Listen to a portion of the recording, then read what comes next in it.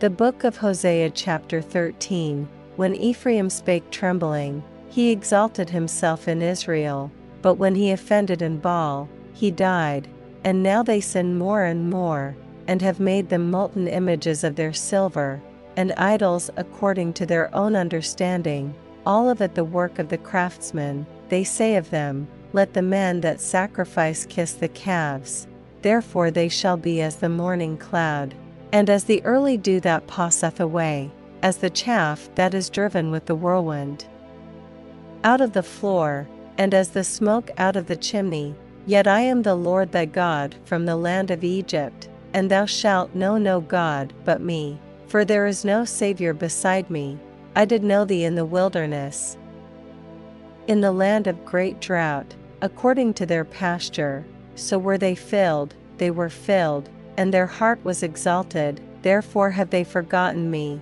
Therefore I will be unto them as a lion, as a leopard by the way will I observe them. I will meet them as a bear that is bereaved of her whelps, and will rend the caul of their heart, and there will I devour them like a lion. The wild beast shall tear them. O Israel, thou hast destroyed thyself, but in me is thine help. I will be thy king. Where is any other that may save thee in all thy cities?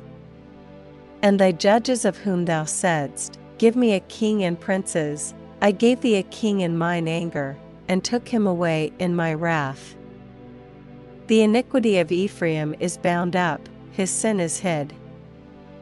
The sorrows of a traveling woman shall come upon him. He is an unwise son, for he should not stay long in the place of the breaking forth of children. I will ransom them from the power of the grave, I will redeem them from death. O death, I will be thy plagues, O grave, I will be thy destruction. Repentance shall be hid from mine eyes, though he be fruitful among his brethren. An east wind shall come, the wind of the Lord shall come up from the wilderness, and his spring shall become dry, and his fountain shall be dried up.